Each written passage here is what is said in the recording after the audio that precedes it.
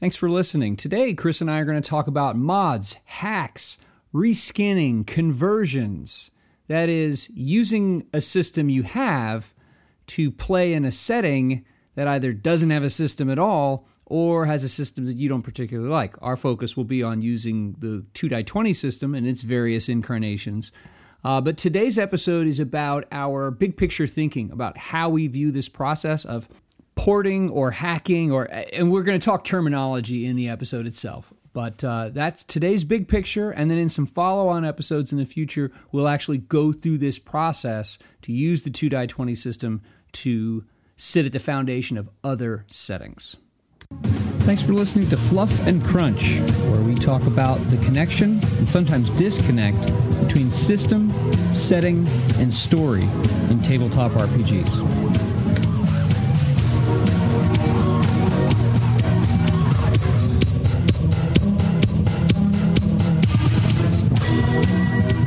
Well, let's move on to sunny or happy things. Bunch of made-up stuff. I got my Acton Cthulhu books. Okay, so cool. Let's. I think that fits under the heading of gaming in the last week. Yeah, I haven't literally, they're still shrink wrap because I only just took them out of the box. Oh, they smell wonderful. I don't know I forget if mine are Latvian or Lithuanian printed, but they have that wonderful deep ink smell to them. I don't remember asking for dice with them, but I guess they did one of those GM bundles, which much come with a dice. But like the dice boxes are rubbish because it's like 4d6 and 2d20s, and it's like that's just not enough. Yeah, I think it would make more sense if I could deal with 4 dice 6s. 6 of them I think is better, but 5 20s so that you have a full maximum hand. Yeah. So Modifius, if you folks are listening, slightly higher dice price for a box that is actually a full set. Like when they were on sale about 2 years ago or something directly from the site, I bought 5 Star Trek die 20s and 6 of the 6s, and I'm good to go now because I have the other 6s that came. They're printed differently, but the 6s that came in the starter box. So I've got like 10 6s and I've got 5 20s, and I'm good to go. Yeah, so I was lucky. I went to Games Expo when they just had them in a tub. And I think I had some, like I had 2 reds maybe. So I have now a set. I have 5 reds, 5 blues, 5 yellows. That's cool. Yeah, mine's a combined set. I think I have like 1 gold, 2 red, 2 blue. No. Ugh. Can't be mixing your blues, reds, and yellows. Ugh. Anarchy. So have you played anything in the last week? I played, I went to some friends where we were playing Pandemic Legacy. We play on season 0 now, so we fought against the commies, but unfortunately they poisoned most of Southern Africa. So we failed that month, and then we stopped the plague spread into the rest of Africa. So we'll call that a win. But unfortunately, the commie scientists escaped us twice. Pesky Reds, and that's about it. Oh, actually, did I go to an event at the weekend? No, I did. I played Marvel at the weekend. I had 3 wins and 1 loss. So that was good. Good. Yeah, I did. I ran that first session of that old FASA, a Doomsday like any other adventure with the return of the Doomsday Machine. And it's interesting, actually, when I was reading the module, and this is like a whole subject unto itself or topic, like module design, adventure design, like printed, published adventure design. Different companies treat it differently, but over time, you see that there's an evolution in general as to how these things are presented. And there was a lot of, forget about the stats. That was actually easy because of just how Star Trek Adventures works. But the story, there were a lot of things I had to twist and turn because of just how it was presented in the book. It's laid out really like a railroad with a series of assumptions. It's interesting actually that they're not presented as like directives, like your players should do this, but there was just a whole bunch of assumptions about how the players would react in a given open-ended circumstance. I'm like, that's never a good idea as an author of an adventure to assume, or then it would be like, well, make sure your players do this. I'm like, but I can't do that. So no plan ever survives contact with the enemy intact, and no adventure plot structure survives players who conspire with one another and increasingly use momentum creatively. which is great. But we got to the point that I expected to get to, and it was fun. And we're taking this weekend off, unfortunately, because half my party is going to be at a birthday party for somebody else. So we'll pick it up, and they'll try to save the planet Ecter next weekend. Cool. I always find it funny. I feel like a lot of early adventure design was like, people had read D&D adventures, but like you had a map. And so, okay, you didn't know where the players were going to go, but the players would meet this guy in this room and do this thing in this room. There'd be this trap in this room. And then, then you'd go down to the next level. So it was, it wasn't even railroady. It would be very railroady, but at the same time, the players would feel like they had stuff. But I feel like once they went out of fantasy, where, you get into the things where the minute you're out of fantasy, you can do anything. Yeah. You're in a spaceship, you can fly anywhere, you can go either modern day or cyberpunk, wherever it is, you can do pretty much anything. Then adventure design sort of didn't progress that quickly. And it was still very much, right, this is going to happen, this is going to happen, this is going to happen. It's like your players are like, nope. You're like, okay. Well, the other thing too that I think I think a lot of GMs fall into this category, and I say this with love, but a lot of folks, are disgruntled authors, or want to be authors, and so that's very much what this FASA. In fact, all of the old FASA adventures are like that. They're just page upon page of just text, solid text, explaining all these things and describing, like, you want to write a book, but you can't commit to more than 30 or 40 pages. That's what your problem is. But anyway, so it went well. It went well. But today, we're not going to talk about Star Trek Adventures per se. We're going to talk about taking the 2-die-20 system and beating on it to use it with other settings and genres that Modiphius does not publish for. But are we also talking beyond that? Are we talking about adaptations in general, or adaptations more specific to 2-die-20? Yeah, I think it's a good place to start, because we've kind of got the split into three things. We've got kind of like what is the purpose and like the process. What is the process of doing this?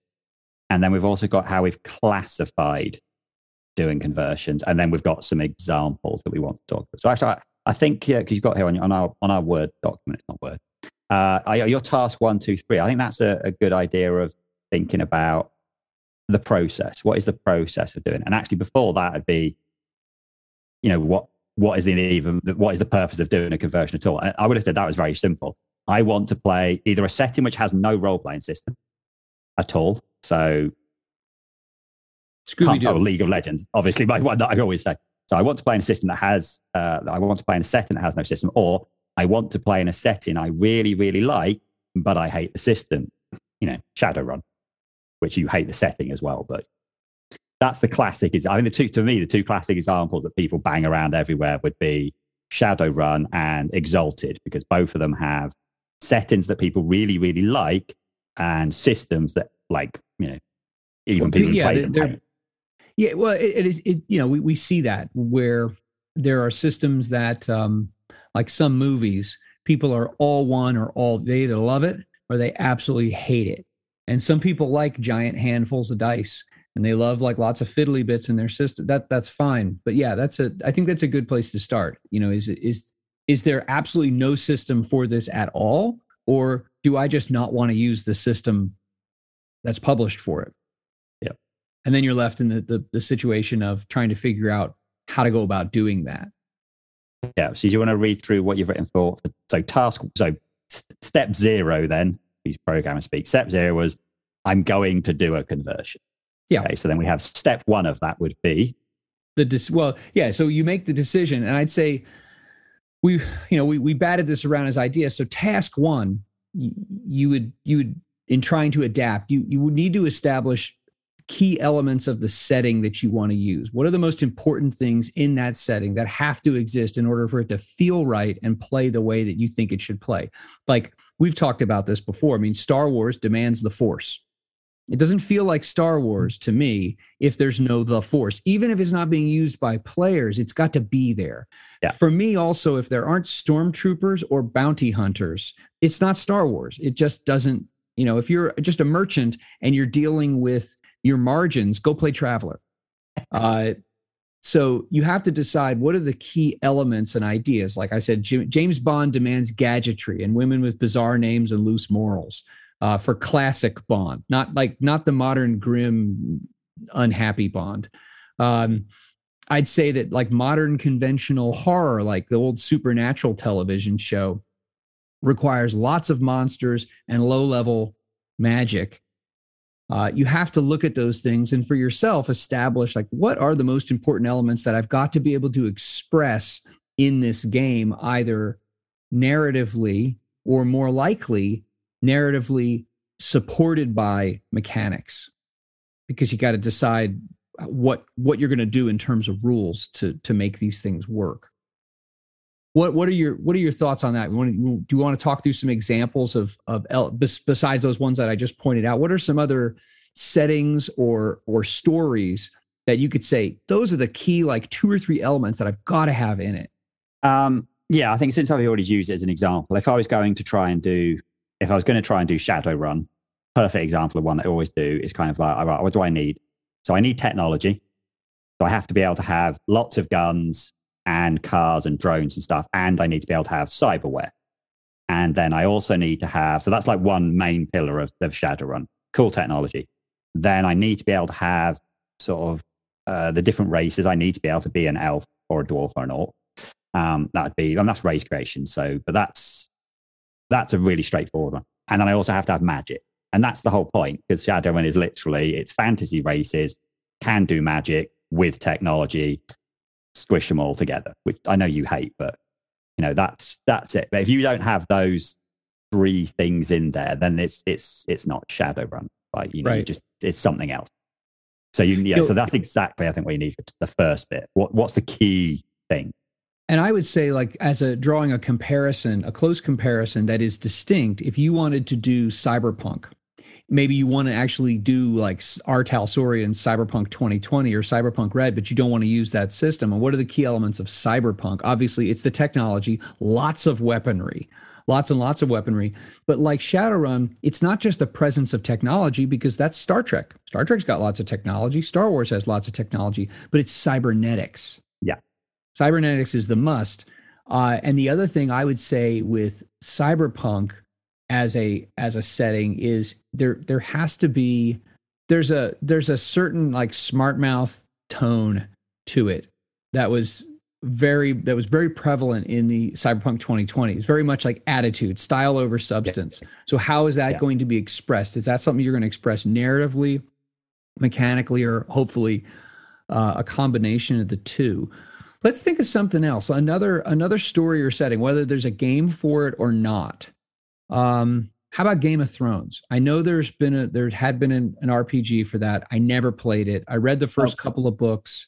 I'm actually not a big fan, but I know people dig it a whole bunch. But what would you say are the absolute must-haves if you were going to run a Game of Thrones RPG?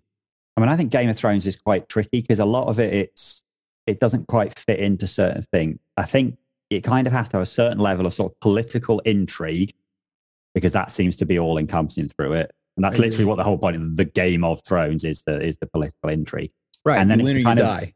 It's kind of low level fantasy in some way. So, you know, yes, there are dragons, but actually only one character has them in the series, and they only have, 3 of them. So there are monsters there, but they're on the outskirts. Your average person goes to work, comes home, never sees anything. There are like these zombie, so there are these White Walkers. The White Walkers are out there.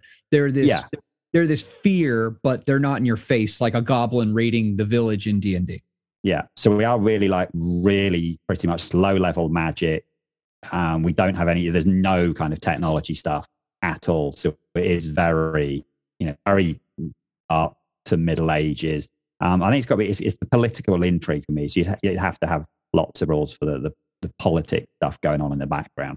And you need rules for magic, but it could be actually anything to do with magical stuff will be NPC only. We're not going to have any play. The players will be restricted to like a warrior, rogue, politician kind of stuff. And if you had like a priest, it's like a modern day priest. Not they're not calling things from their gods. Although they get into that, but again, I think it's better to push that out to an NPC thing, really.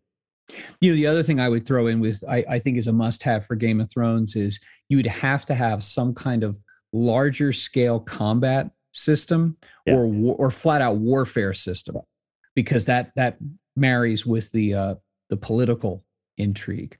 Are there any other settings, any other movies, any other stories, book, whatever that you want to use as examples just to help people get their heads around this?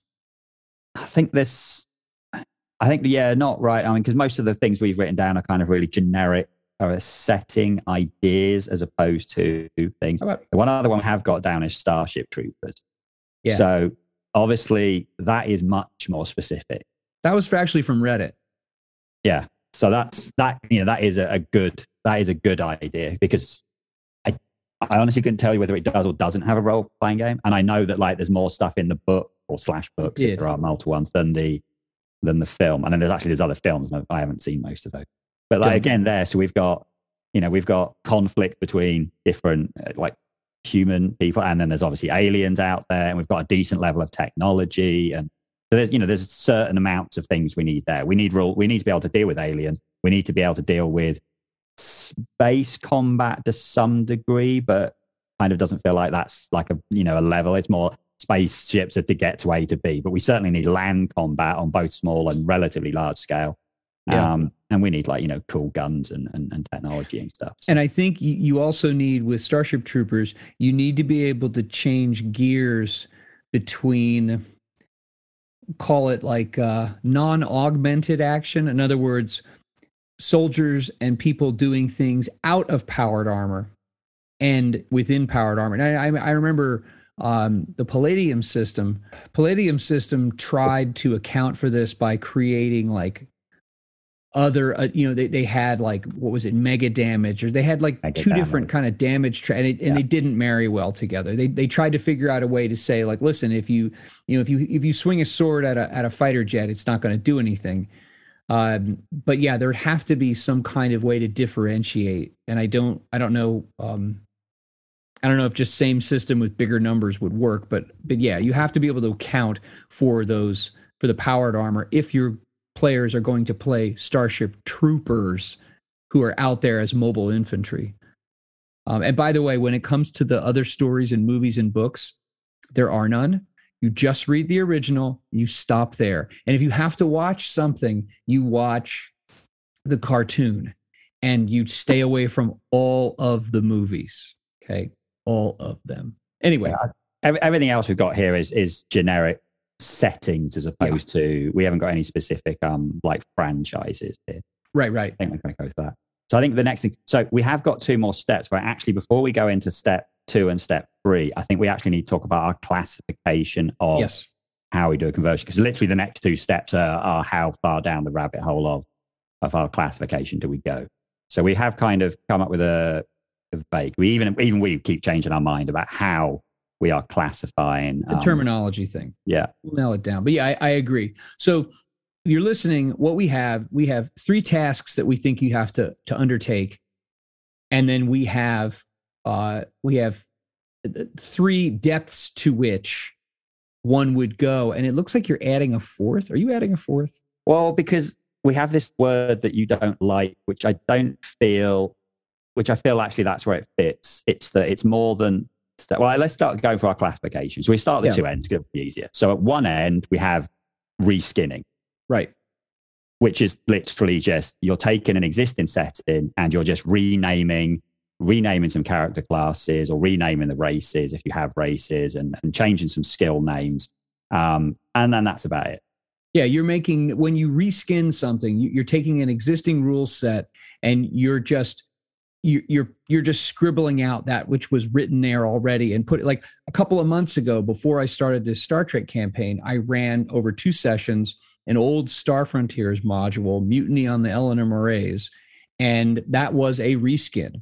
All I did was I used 2die20, and I used stats and systems from Star Trek Adventures. That's it. I used NPCs from There was absolutely no change. It's not a Romulan officer. It's a merchant guy, whatever. That's all it was. So reskin, you're not changing numbers. You're not trying to fit something into something where it wasn't originally. You're just renaming things. Yeah. So Reskin's the most straightforward one. And that's obviously, if you can do that, then great, because it requires by far the least amount of work. Yeah. Obviously, at the other end, then we have what we would call like a full conversion, where, almost it's the kind of thing we'd use some of the stuff I wrote on my 2D20 mod things in the blog, where you can't even take one of the existing systems and port it across. So you're going to go, right, we're just going to go down to the basic ideas of 2D20, and we're going to have to do the character creation from scratch. And we're probably going to have to massively tweak, almost just take the combat and do the combat as standard and create monsters or enemies, create them all from scratch. Now, I think it's unlikely you'd need to go to that extreme. There's probably always a point where you can use one of the existing systems as a base. But I think the one example we had, like I said, generic sense, was superheroes. I don't really see any of the existing ones. So it's almost better to go, right, well, we know how 2D20 works. We'll just do superheroes from nothing, from the ground up.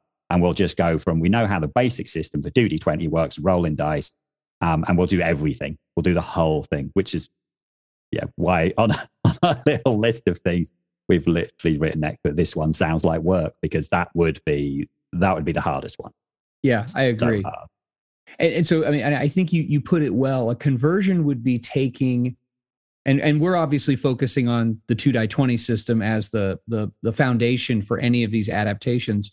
A conversion would be taking the core mechanic, the most core systems, the core mechanic that we went over a couple of months ago, the meta currencies, basically that, and then building upward and creating and straining existing ideas through all of that and creating a bunch of stuff yourself. Yeah, I think that's a conversion. And that's obviously, that would be a massive labor of love. And some people are really into that stuff. And yeah, you're right. I think supers would be the worst of it, or the hardest of it, for the reasons that we've cited before in an earlier episode. But then obviously, the opposite end of the spectrum is reskinning. Now, the word that you and I have gone back and forth over is hack.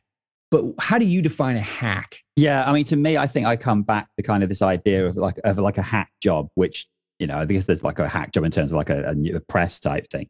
But to me, kind of a hack for this is you've done a job that isn't very good. Like, it's kind of thing where if I was trying to do, I want to run something that is probably going to be one session, then I don't need it to stand up to like any decent amount of scrutiny. I need to be able to make some characters, give some character sheets to some players. I've knocked up some bad guys, and I can just run it. So like when I did Eclipse phase, I basically used Infinity. So it wasn't even a reskin. I literally just used Infinity. But Infinity didn't really have the rules I needed for the different bodies, the morphs that we have in Eclipse phase. So I had to write some rules for the morphs. But that was it. That was basically all I did. I just took Infinity. I took the character creation. I took all the rules. I took everything else from Infinity. I worked out some bad guys myself, and I did that as morph rules. And if I'd wanted to do that over a long period of time, I think I would have needed to do more, which I think then goes beyond just like a quick hack.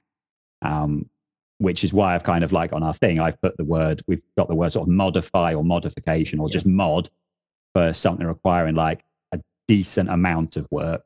And I've put kind of a hack in the middle where it's just like, it's like, I think a hack works best for a one shot.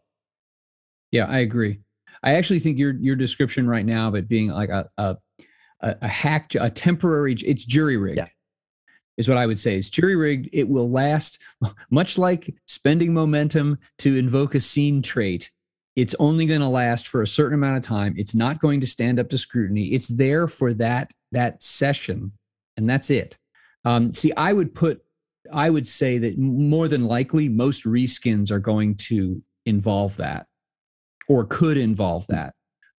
So we've laid out extremes. We have the reskin with the hack next door to it, and we have the conversion way over at the other end. And then sitting in the middle, which is where I think actually most people would do this, is what we're calling just a mod or a modification.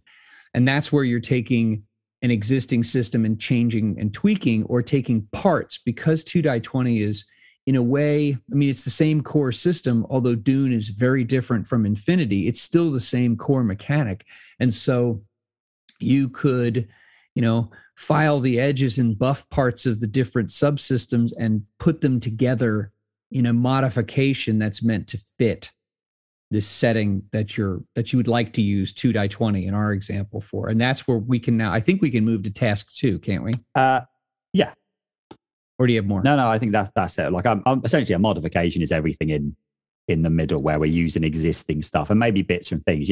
Hypothetically, we take magic out of Acting Cthulhu and stick it with Fallout, and that gets us what we want. I have no idea what that would look like, but so task 2 is looking at, and this I think is aiming, well, it could be for any of these, but which existing 2 die 20 system seems to provide most of the elements to meet the needs of task 1 with the least amount of work. Yeah. So if you've established, like, for example, maybe, do you want to use Game of Thrones as a working example? Yeah. So Game of Thrones, we've established you got to have lots of political intrigue, low magic, probably for NPCs, monsters, but they're not in your face, and warfare. Those are some of the key elements of that. So once you've established those things, then it's a question of looking at the slate of 2 die 20 games and saying which one's closest to the mark. Because I don't know about you, but I want to spend my time on the fun. And for me, crunching numbers and working through that kind of stuff, it can be enjoyable, but that's not where my interest lies. So which of the 2 die 20 games do you think fits that the closest, and thus will require the least amount of work to make it as close as possible as you modify it? Because I don't think we would be converting in this case, and we're not reskinning. I think we'd probably be more modifying for Game of Thrones. Which one do you think is closest to the mark? Yeah, I mean, I think in the case of, say, because we didn't come up with really, really clear, defined setting, like, elements, then there's no point converting. We've got nothing. We haven't got clear things we're converting. So actually, we're better off selling. The two most obvious ones, and it's funny because they're almost come from different things, would be Conan, purely on a basis that it's low fantasy, and Game of Thrones is low fantasy. It's low gritty fantasy. Yeah. And Conan has rules for things like rituals, which kind of is more Game of Thronesy, but it has monsters like Game of Thrones, and it has warfare rules, although I think not in the original book, in one of the other. So that's one way of going at it. But the other way, and the way we've talked about a lot, would be to use Dune. Now, obviously, the first thing people say, well, wait a minute, Dune's far future sci-fi with giant sandworms and, scary priests. I don't know what the women do, whatever. When the film comes out, I'll remind myself again. But kind of it ticked all our boxes, didn't it? It had rules for dueling, which we want, really. We can get them. And it had rules for political intrigue. And it rules for high level. It had literally rules for houses. With Game of Thrones, we want houses, and Dune gives us rules for houses and families. And it has rules for mass warfare. So it actually gives us all the bits. And one of the beauties of Dune is that it doesn't really kind of go too much into the technology. Essentially, anything you have is basically a trait. So those are two totally different ways you could look at it. And you would obviously get a very different game whether you used Conan as a base or whether you use Dune as a base. But I think it would depend a lot on what are you trying to do? Are you doing a traveling sellsword, goes through Westeros, fighting people, and ends up fighting, the White Walkers? Well, if that's your game, then obviously once you use Conan. But if what you're wanting to do is I want to have my players create a house and they take part in the Game of Thrones to try and become the leaders, then Dune would actually make, way more sense. Yeah, I think you're absolutely right. And that's why that task 1 of establishing the key elements, and it's not just the key elements from an objective standpoint of a setting or a story, but establishing those that are going to be most relevant to how you want to play and run the thing. Because you're absolutely right. I think that, if you wanted to run a Game of Thrones type game and have the players be, I forget, what is it? The Black Watch, or what are the guys on the wall? What are they called? Night what? Black? Yeah, it's one of those. The Night's Watch, whatever. I'm a terrible fantasy fan, I guess. I don't know that. But you know what I'm talking about? Like those people up there on that big wall of ice. If you wanted to run that's not, you don't need Dune for that. No. But you're right. If you wanted to do the Game of Thrones, you would need all that intrigue and espionage and that kind of stuff. And I think that this is where I think you'd be modifying. to do this, because I think that you would, me personally, I think you'd take Dune, and then depending on the types of characters that are being that you're playing, maybe there are times where you plug in like the Conan combat system. You replace the combat system, the skirmish system that's in Dune, with just straight out Conan combat, if that's how you want to do things. I mean, because I see Game of Thrones on the big level, lots of house retainers and stooges and people going and doing things for you. Well, that's great. If you as the player are effectively playing a faction, you'd use Dune. But when you want to step down inside your champion who's fighting somebody, then you might want it to be grittier and nastier and less narrative. And so you end up using the Conan combat system in place of that. But Dune has dueling rules. We read them. Yes, but we don't understand those. I grant you that. You know what though? Even though, yeah, it does. But I think that it doesn't have a table of displays where you can hack off the head of an enemy and huck it at his friends, and that will scare them. Yeah, it doesn't have critical hit locations. Exactly. It doesn't have all the nastiness and the grit and the detail for combat that Conan offers. Although I think for like I would say a real Game of Thrones thing, I think even the Conan table wouldn't go it. Because some of the really nasty stuff that happens in Game of Thrones kind of feels like actually that a player sitting at a table going, how warped can I be? Right, well, I'm going to take the guy's head and so on. Well, you know what you need then? You need to go dig up like an old, like 1984 copy of Rollmaster critical hit tables and go through those. But see, there's a modification. Yeah. You're taking an existing piece and you're buffing and scratching at the edges so it can fit well with something else. You're not creating it whole cloth.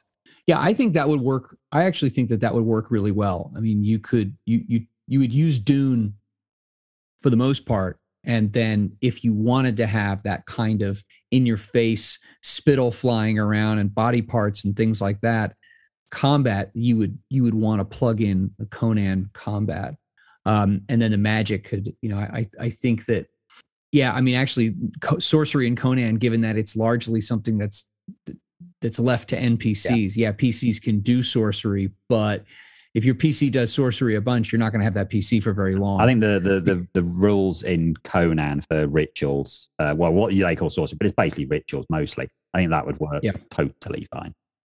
So I guess that brings us to task 3. So obviously task 2 is deciding, right, where do we start? Task 3 then kind of basically, so I'll go what you got.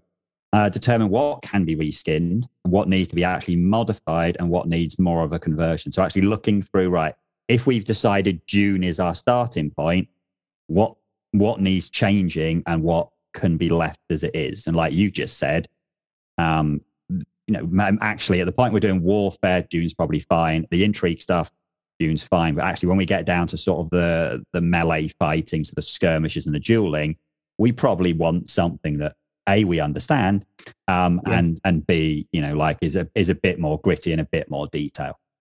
So then, maybe then we do want Conan. So in that case, do we find a way of how do we get those two together? But that would be the job. Yeah, that's right. I mean, that's just going through, and we just talked through that as to what needs to stay and where did the pieces come from. If you're a big 5th edition fan, obviously there's no shortage of 5th edition ported into this setting or this genre or whatever.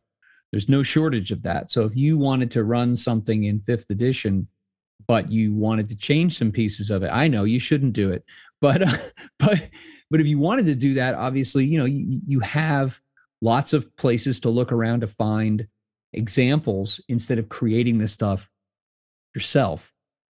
But yeah, I think that's solid. So again, just to recap, task 1 is establishing the key elements of the setting for you. Task 2 is deciding which 2die20 system is closest to the mark. And then task 3 is looking at it and saying, what can I reskin? What do I need to modify? And is there anything left that I actually need to create?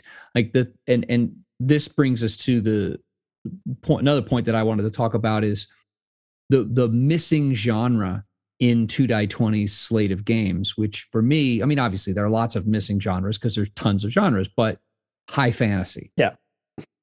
High fantasy is missing. So let's talk about that. Let's go through these steps and these tasks, and let's see what we can do with high fantasy. Not doing it, but just like laying it out. Yeah. How high? Because you're high fantasy. You don't like flying castles. I don't.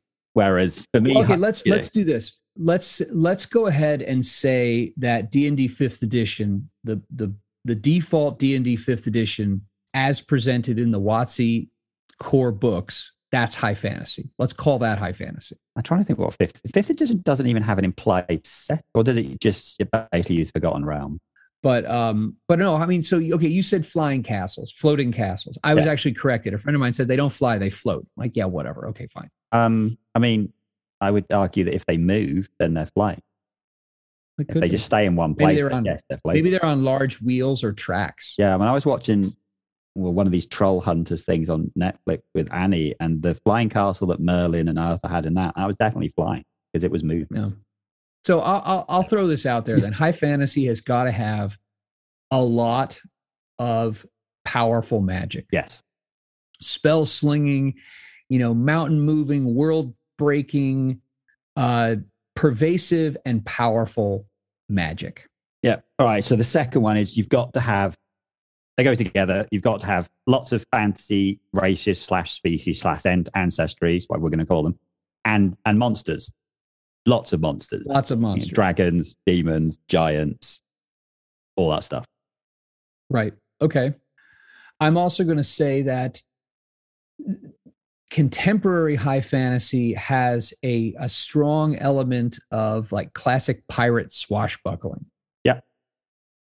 Swinging from chandeliers and scaling up the sides of walls and like kind of crazy over the top action. Errol Flynn.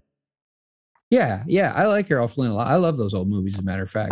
Captain Blood is my favorite. There's another one I thought. So gods. Gods have to exist. So you need a pantheon, which therefore can do either stomping on people, smiting stuff, or that gives us priests who can pray to their gods and they get essentially magical powers that are divine as opposed to magic. Right. Or like in the Eberron setting, which is my favorite of the D&D settings, the gods are the vast majority of people believe in them, but they're distant. And so the fact that they're not in your face and stomping on things itself is an important element of that system, the big question mark that sits over all of them. Yeah. But okay, yeah, I can work with that. And I think you're absolutely spot on about like lots of different player species, races, whatever you want to call them, and oodles of different kinds of monsters. Like you need a subscription to like Random Monster of the Week because you just need lots and lots of monsters to keep coming at you. It's what I always ask you every time you're talking about a new Star Trek book. It's pretty much my first question is, are there new species? And then are there new ships? Are there new ships? So we don't have to worry about that. And are there pictures of the ships? Yeah. You always ask that. Okay, so we've got a couple of things. Lots of magic, lots of species, high action, and lots of monsters. Yeah. And few questions about how the economy works. We just don't. Yeah. Like, and ideally, if we never deal with the possibility of hyperinflation happening in the town near the dungeon because the adventurers come back with a crap load of gold, and now the locals are pissed at them because they can't buy bread because they've been priced out of the market. We're not going to talk about that. Oh yeah, why there are shops that sell all these magic items, but the people that sell this stuff are still broken. Yeah. You know what? Actually, I think that's definitely a trope of high fantasy is that there are questions that are not to be asked. Which is fine because it's all made up anyway, and there's all a degree of escapism. Why are these dungeons forever being built just outside of villages? Why do the villagers live there? There's a dungeon with lots of monsters in it. Move. You know what I want to know? Who are the contractors? Who are the contractors who built these things? Anyway, so we've got those elements. So let's go ahead and step forward. Task 2: is there an existing 2die20 system that would meet most of those or meet the big ones the best? All right. That's why I need to get out that handy chart I've got with all of the different 2D20 systems in. I mean, it would make more sense, surely, to start in one which at least has a fantasy part to it. Yeah, it would seem that way. So Conan is an option. because Conan has is fantasy. It's flipping low fantasy, but Conan is fantasy. Yeah, there are monsters that will come after you. There is magic, and there's a lot of violence and sword swinging. So the other ones, I mean, like I said, we've already said we can reskin Dune to Game of Thrones. I think in this case, it just does not work. And all of the stuff we want, none of that's Dune, so we can't Dune. Dishonored is, again, another one. You think, well, it's semi-fantasy, but actually it's got none of it. It doesn't have it doesn't really have magic. It does not have lots of scary monsters. So again, that's another one which is maybe they have to throw away. Now, another one which doesn't seem obvious at first is Achtung Cthulhu, because actually Achtung Cthulhu does give us magic. Yep. And it's not crazy, not everyone's throwing fireballs, but it does have rules for magic. And unlike Conan, which is really more sorcery, you cast a spell, you go blind, and it's rituals. Conan has actual, I have a spell book of 3 spells, and I can do a healing spell and an attack spell, and I can turn invisible. So that has like magic. And it does have monsters. Yep. But it doesn't have the other stuff. It doesn't really, it doesn't have anything about different species, unless you count whether you're French or Norwegian as a species, which funnily enough, we don't. So yes, it's missing out on that kind of stuff. But it does at least, we've got a starting point. So Achtung Cthulhu is a possibility. I actually think it's interesting because at first glance you think, oh, Conan, but Conan is a very niche fantasy. It is not high fantasy. It is proudly not high fantasy. You go back and read Howard's stuff, it's not at all. And the vibe, the feel to it is very different because of that and just the way that he wrote his stories. But so, yeah, looking at Conan, you'd think that, but I actually think you're right with Achtung Cthulhu. I think Achtung Cthulhu is probably, if you push aside the Nazis and the mythos, it has a combat system already that accounts for ranged and melee weapons. And I mean, really, is it really that hard to say, a carbine, the stats for a carbine, that's a short bow now. You just reskin it as a short bow. And that sniper rifle, I'm just going to call that a long bow or something like that. That's not hard. So it has ranged, it has lots of ranged, and it has lots of melee weapons. So you've got things that you could reskin, and you also then have examples to modify to build the stuff that's not there. Yeah. I think the most important piece, though, that draws me to Achtung Cthulhu as the foundation for a high fantasy game is the magic. And it has the 2 kinds. It has ritual magic, and it has the fire and forget stuff, what they call battle magic in Achtung Cthulhu. I think, too, that there are things, I'm looking at my list here, task 3, what can be reskinned, what needs to be modified, what needs to be converted or built whole cloth. There are clearly things that we can easily reskin. Modifying and building, I think that the magic system, especially the battle magic system, is clear enough that if you wanted to import spells from another fantasy system like 5e, you have a model already of different kinds of fire and forget types of spells that you could use to convert or modify existing spells from a totally different system and build up that list. Yeah, I think they've done a really good job of making sure that rather than having 5 different attack spells, and that actually they've got this is clearly this is the stealth spell and the protection spell and the healing spell, and so it'd be very easy to actually just kind of do what they do. There's one place where the Savage Worlds does a really good job of it. Just has an attack spell and a healing spell. And then everything else is reskinning, because actually, do we need 25 different attack spells when the reality is it's like, right, the spell does attack and some are area or some are, a corridor type thing. And some just hit one person or we don't need 25 different attack spells. Bizarrely, there is actually another option you could go down based on one of the things you said for a starting system, which we're not going to do. I think I know what you're going to say. We're not going to do. Let me see if I'm right. But the other one you could do is you could use John Carter. It wasn't thinking I was going to say. I was wrong. You thought I was going to say Mutant Chronicles then? Yes. Yeah, I think that falls into very close to Conan with how the magic works. So the reason I said John Carter, because you started talking about high actions, swords swinging off chandeliers and stuff. that's literally John Carter. It's like probably the easiest system to run. It doesn't even have skills. You literally just have stats. It doesn't have magic, but it kind of implies stuff about psychic abilities and how you can put it in. You would essentially have a trait which goes, right, okay, your guy can do magic. So when you do magic, you would still just roll your whatever to abilities it was. So that would be a very free form, very narrative way of dealing with fantasy. And actually, it would be probably the one that requires the least amount of work. But you would be happy to go, right, I'm not going to have a list of spells. I am not having a massive list of different weapons and stuff, because weapons in that are kind of like does 1 damage or does 2. It's very, very simple stuff. If you wanted a very simple, very narrative, we're just going to like magic is just that I can do magic, and then you would just roll your stuff and you do then actually, and then you would describe it. Yeah, then you could use John Carter and go from there. But again, this is kind of the thing that why you said not only do we have to classify, not only do we have to say what are the setting elements, we picked our 4 setting elements. We also really should have decided how do we want to play this game? Because actually, if we're wanting to go, we just want to be Errol Flynn fantasy stuff, then actually John Carter was just the way to go.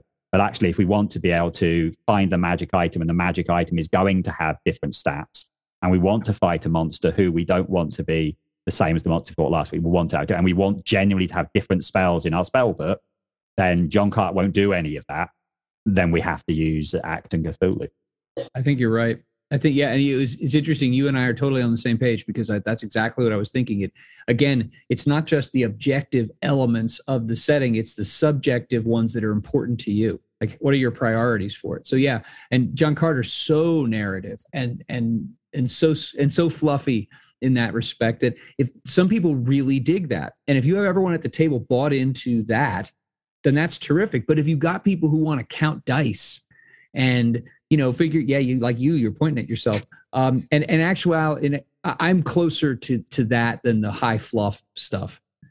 But you got to decide how you want the game to run and feel. I actually think that for high fantasy, Achtung Cthulhu's got all the foundations there.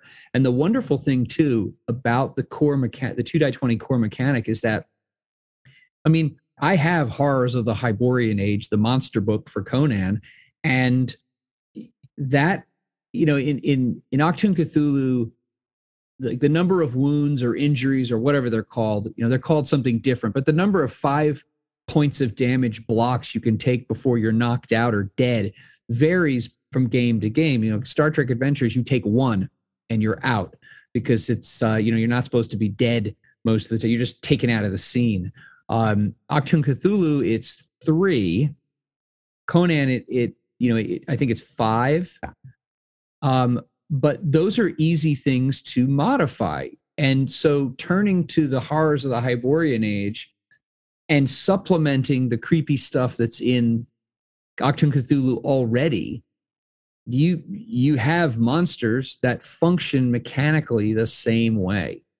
And then it's just a question. You could actually, like 5e tries to provide a mechanic for balancing encounters through challenge rating, you could, actually 2die20 already does this in most of the systems, where you've got, your mooks, your enhanced, and your nemesis, or your character level NPCs. So you could just use those from the monster books from Conan and feed those into Achtung Cthulhu.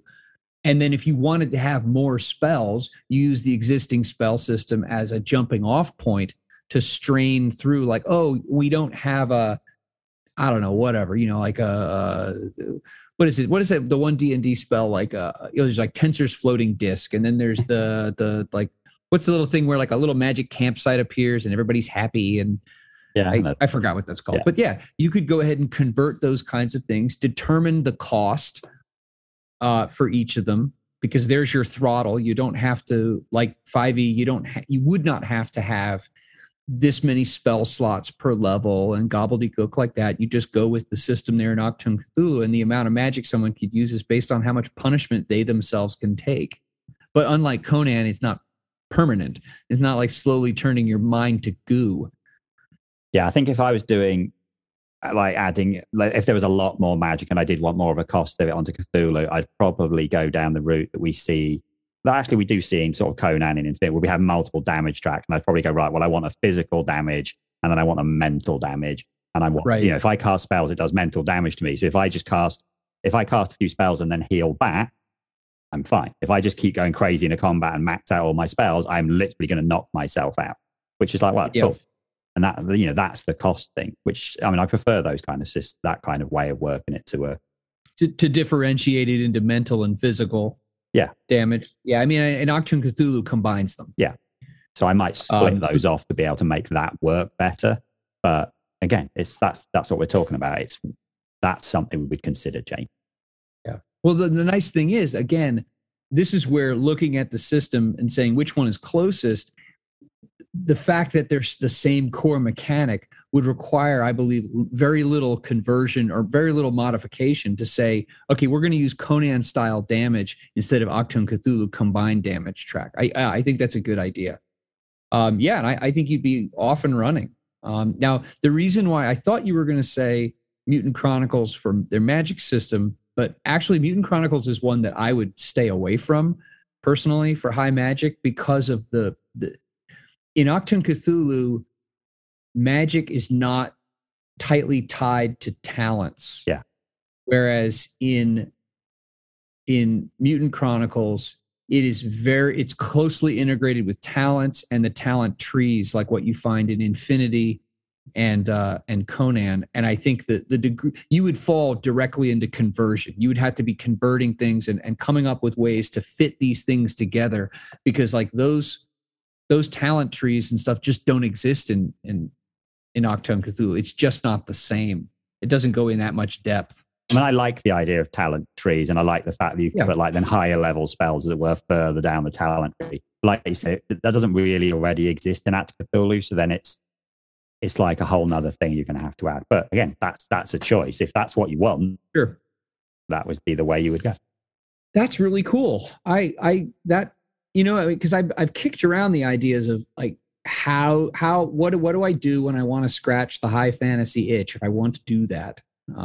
And I think that now that I have the Achtung! Cthulhu books, like I've always said, PDFs are fine for reference purposes, but I don't like sitting and reading and reading from them. That may be my pet project coming up. Are there any others from the list that you want to hit on just as examples? I just want to, just because we keep talking about this mythical list, I just want to run through it just really quickly. Like with sort of one or two words for some of these things, like what we do. So these aren't in an order. These are just how we wrote them. So number one, we had like Deadlands / Weird West, which I think, again, we said was relatively simple to just use Achtung! Cthulhu with very little changes. And number two, we've got Super Spice. We've got James Bond. That's, you know what, Bond, and and by the way, what I'll do is I will go ahead and I'll clean up this list, and I will publish a Google document, and I'll put a link in the notes so that those of you listening can actually go take a look at this. James Bond and Mission Impossible are two different animals. Yeah, but even for either of them, I think what would be more important is what kind of game are you going to run? Right. Dishonored has a lot of elements of this, of the sneaking through stuff. But Bond doesn't really do sneaking. Bond does blowing everything up. So Achtung! Cthulhu is the closest to modern day. Infinity, if we were going slightly more future ahead, has the hacking stuff. So I think actually that's very much what is your Super Spies game going to look like? And then you would have to pick one. But that might also be one where you kind of start with like a really generic. I mean, you could use Star Trek to do it, bizarrely. Sure. We've got number 3, Game of Thrones. We've done that. Did it? Number 4, Supers. We said. This one sounds like, I'll take a sabbatical and have a go at doing that, and still wouldn't have it done at the end of the year. No, you know what? That's where you turn the question you can't answer back on your student by saying, "That's a good question. What do you think?" Or "Why don't you go look that up?" Yeah. So we'll just put Supers off by itself. Next one's high fantasy, which we have done. Yep. 6 is modern horror. So, I mean, Achtung! Cthulhu makes the most sense because it's already a horror semi-modern game. And we just, like you said, we renamed the guns, job done. Oh, and we need to add computers in, but still it's it's like a skill. It's not difficult. And I think if you've watched the Supernatural, if you watch that TV show, I actually think that the magic system in Achtung Cthulhu is really the closest to what those characters used. Like it has a cost. A lot of it is ritual. So, yeah. Actually, another possible for modern horror would be using Mutant Chronicles, because that has very much light and dark magic, and it does have more modern technology. So that's another shout.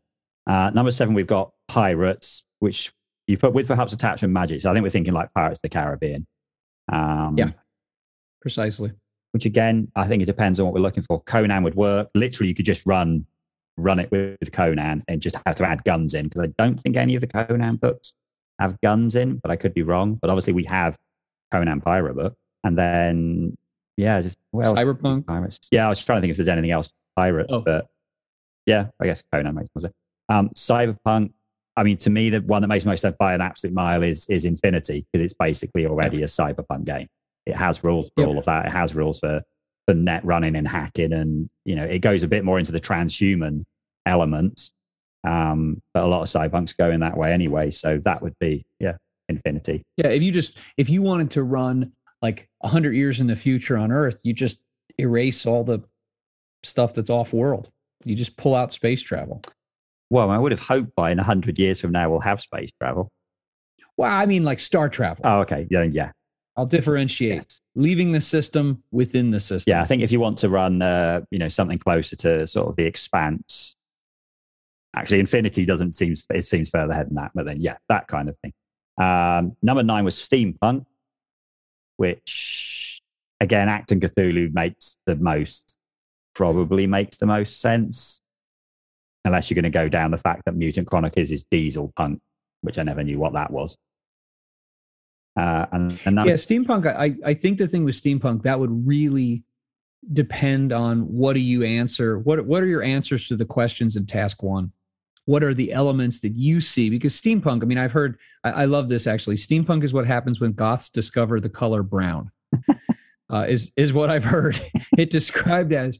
But it's one of those things for me. Steampunk is, I see it, I recognize it when I see it, but describing it is difficult. It's highly subjective. So I think the answers you come up with task 1 would really drive what kind of game do you want. And then finally, so we got Starship Troopers, which, I don't actually know where I'd start with Starship Troopers. Every single one of the things feels like Infinity feels not quite right. I wonder if because I'm in the same place as you, it seems, with Infinity, but I wonder if that's in part a subjective interpretation where you look through Infinity and everything is shiny and nice. Yeah. And Starship Troopers is like blasted worlds and bugs crawling out of holes in the ground. I wonder if that's a perception issue less than. I think, that's the thing again. It's come back to this, like, well, I'm thinking of what I think Infinity and I think of what it looks like, but it doesn't have to look like it's a rule set. I use it for Eclipse Phase, which is very much more like closer to just being on Earth kind of stuff. But again, Mutant Chronicles will work because that is your fighting thing. But instead of fighting zombie, weird, demony things, you just fight other aliens. But you could bugs and skinnies. Yeah, you could use Achtung Cthulhu because it's a war game, and Starship Troopers is a war thing. And actually, all of the trappings of the sci-fi stuff is irrelevant. You're a grunt with a gun. Well, in Achtung Cthulhu, you can play a grunt with a gun. You just take out all the magic stuff. So in fact, they have psychic powers in Starship Troopers. So just go right. Okay. Psychic powers is magic. So it's literally how do you want to do it? So. We keep, it's fascinating that we keep coming back to Achtung Cthulhu, which makes a lot of sense because if you've listened to some of our older episodes, we tend to place Achtung Cthulhu right in the middle of fluff versus crunch in the 2-die-20 continuum. And also I think it's one of the best written, that and the Klingon rule book, the ones that I have in terms of explaining the rules. So I think it makes sense that we're not just defaulting to that, but Achtung Cthulhu, because it offers, I think, the best of several worlds, is the most the most portable. We've actually mentioned pretty much all of them. Star Trek we haven't mentioned, but that's because Star Trek, like you said, that's a very particular thing. But actually, if I wanted to play, like you said, Traveller, then Star Trek is spot on for that. If I want to play world-spanning sci-fi, then Star Trek makes more sense for that. The other one we haven't... Or it may well, if you wanted to play more of a, like, not grittier, but lower level, like it's my 3 or 4 buddies and our little ship type of thing, maybe this upcoming Homeworld game will be more fitting for that, because I know in the quick start it discusses small ships, and small ships are not something that are prominent, in Star Trek. So maybe that would be it. Yeah. I mean, the other one we also haven't used as a base is Fallout, but Fallout's very much its own thing. I mean, yes, the setting's post-apocalyptic, but Fallout gives you a lot of rules for sort of building things from scratch and modifying. So actually, if you were doing a steampunk game, and the most important thing in your steampunk game was making your own weapons and modifying your weapons and doing cool stuff like that, then Fallout would then become, well, that's the one you should be using, because Fallout's really like the one which has loads of rules for custom building stuff and piecemealing your armor and things. So again, it's what are the key elements puts you in a particular direction. That's a really good point. I hadn't thought about that the gadgeteer and the tinkering, if that's the type of steampunk game you want to run, that makes a ton of sense to just go with Fallout. Huh. Well, that's our list of 10. I think we've kind of So what I will do, dear listeners, is I will, like I said, there will be a link on the Anchor page, and that you can go take a look at these things. We'll clean it up, the 3 tasks, the definitions as best we can have them, and then our list with some ideas. And you know what I'll do? I'll add, or we can add the where we think the answer to task 2 would be for each of these 10, and we'll just publish this as a page through Google Docs, so you can take a look at it, because I'm okay with describing myself, joking a bit, as a kind of a shameless 2Die20 fanboy at this point. I think it's a terrific system, and again, like we've said, it's not like Die20 of years ago or Savage Worlds of now. It's not the same thing every single time. Like if you pick up Dune and you pick up Infinity, it's amazing that it's the same core mechanic, because those games are just radically different from one another. And I think that, I can't expect Modiphius to publish a niche game for every single like weirdo genre or setting that I want to play in, if I want to play in them. So I think that there's definitely a lot of room to take this system and either reskin it or modify it or go nuts and convert. So hopefully this our discussion here will help spur some thought and some creative action along those lines. Yeah. And I also have cool news that we are over 1,000 plays. Yeah. Over 1,000 plays. And so if you're listening to this and you've been listening to this, we thank you, because we like talking about this system and games in general, but you're making it, I mean, it's worth it, but you're adding icing to the cake with, a number of episodes are well over 100 plays. And every time we publish something new, all the old ones grow. So it seems to me that we're picking up new listeners, and people are going back as new listeners and listening to the old stuff. As a matter of fact, the Shackleton Expanse review, we've got about 50, and that just dropped a day and a half ago. A day and a half from when we recorded this, not from when this comes. No. This one won't drop. And here it is. Actually, it's the 7th of October. So you're going to be listening to this. This will drop in a month. Yeah. So the plan would be for us to move on to potentially actually going through this process in more detail. I think that's how our plan goes, but we'll have to see how that one goes, because real life. Yeah. You know what? We'll do this. We will. And this is for you, Chris, and this is for anyone listening. We'll bat around ideas by email and whatnot, and we'll decide what we're going to do with that. And if we're going to do it, obviously we'll follow up working through probably a modification / conversion in an episode or a few. Yep. Very good. Well, all right, man. Have a terrific week. You too. Thank you so much for listening. You can visit our show's homepage at anchor.fm/Fluff and Crunch. That's FLUFFNCRUNCH. We would really appreciate feedback and reviews on whatever podcasting platform you're listening to this on. Thanks so much.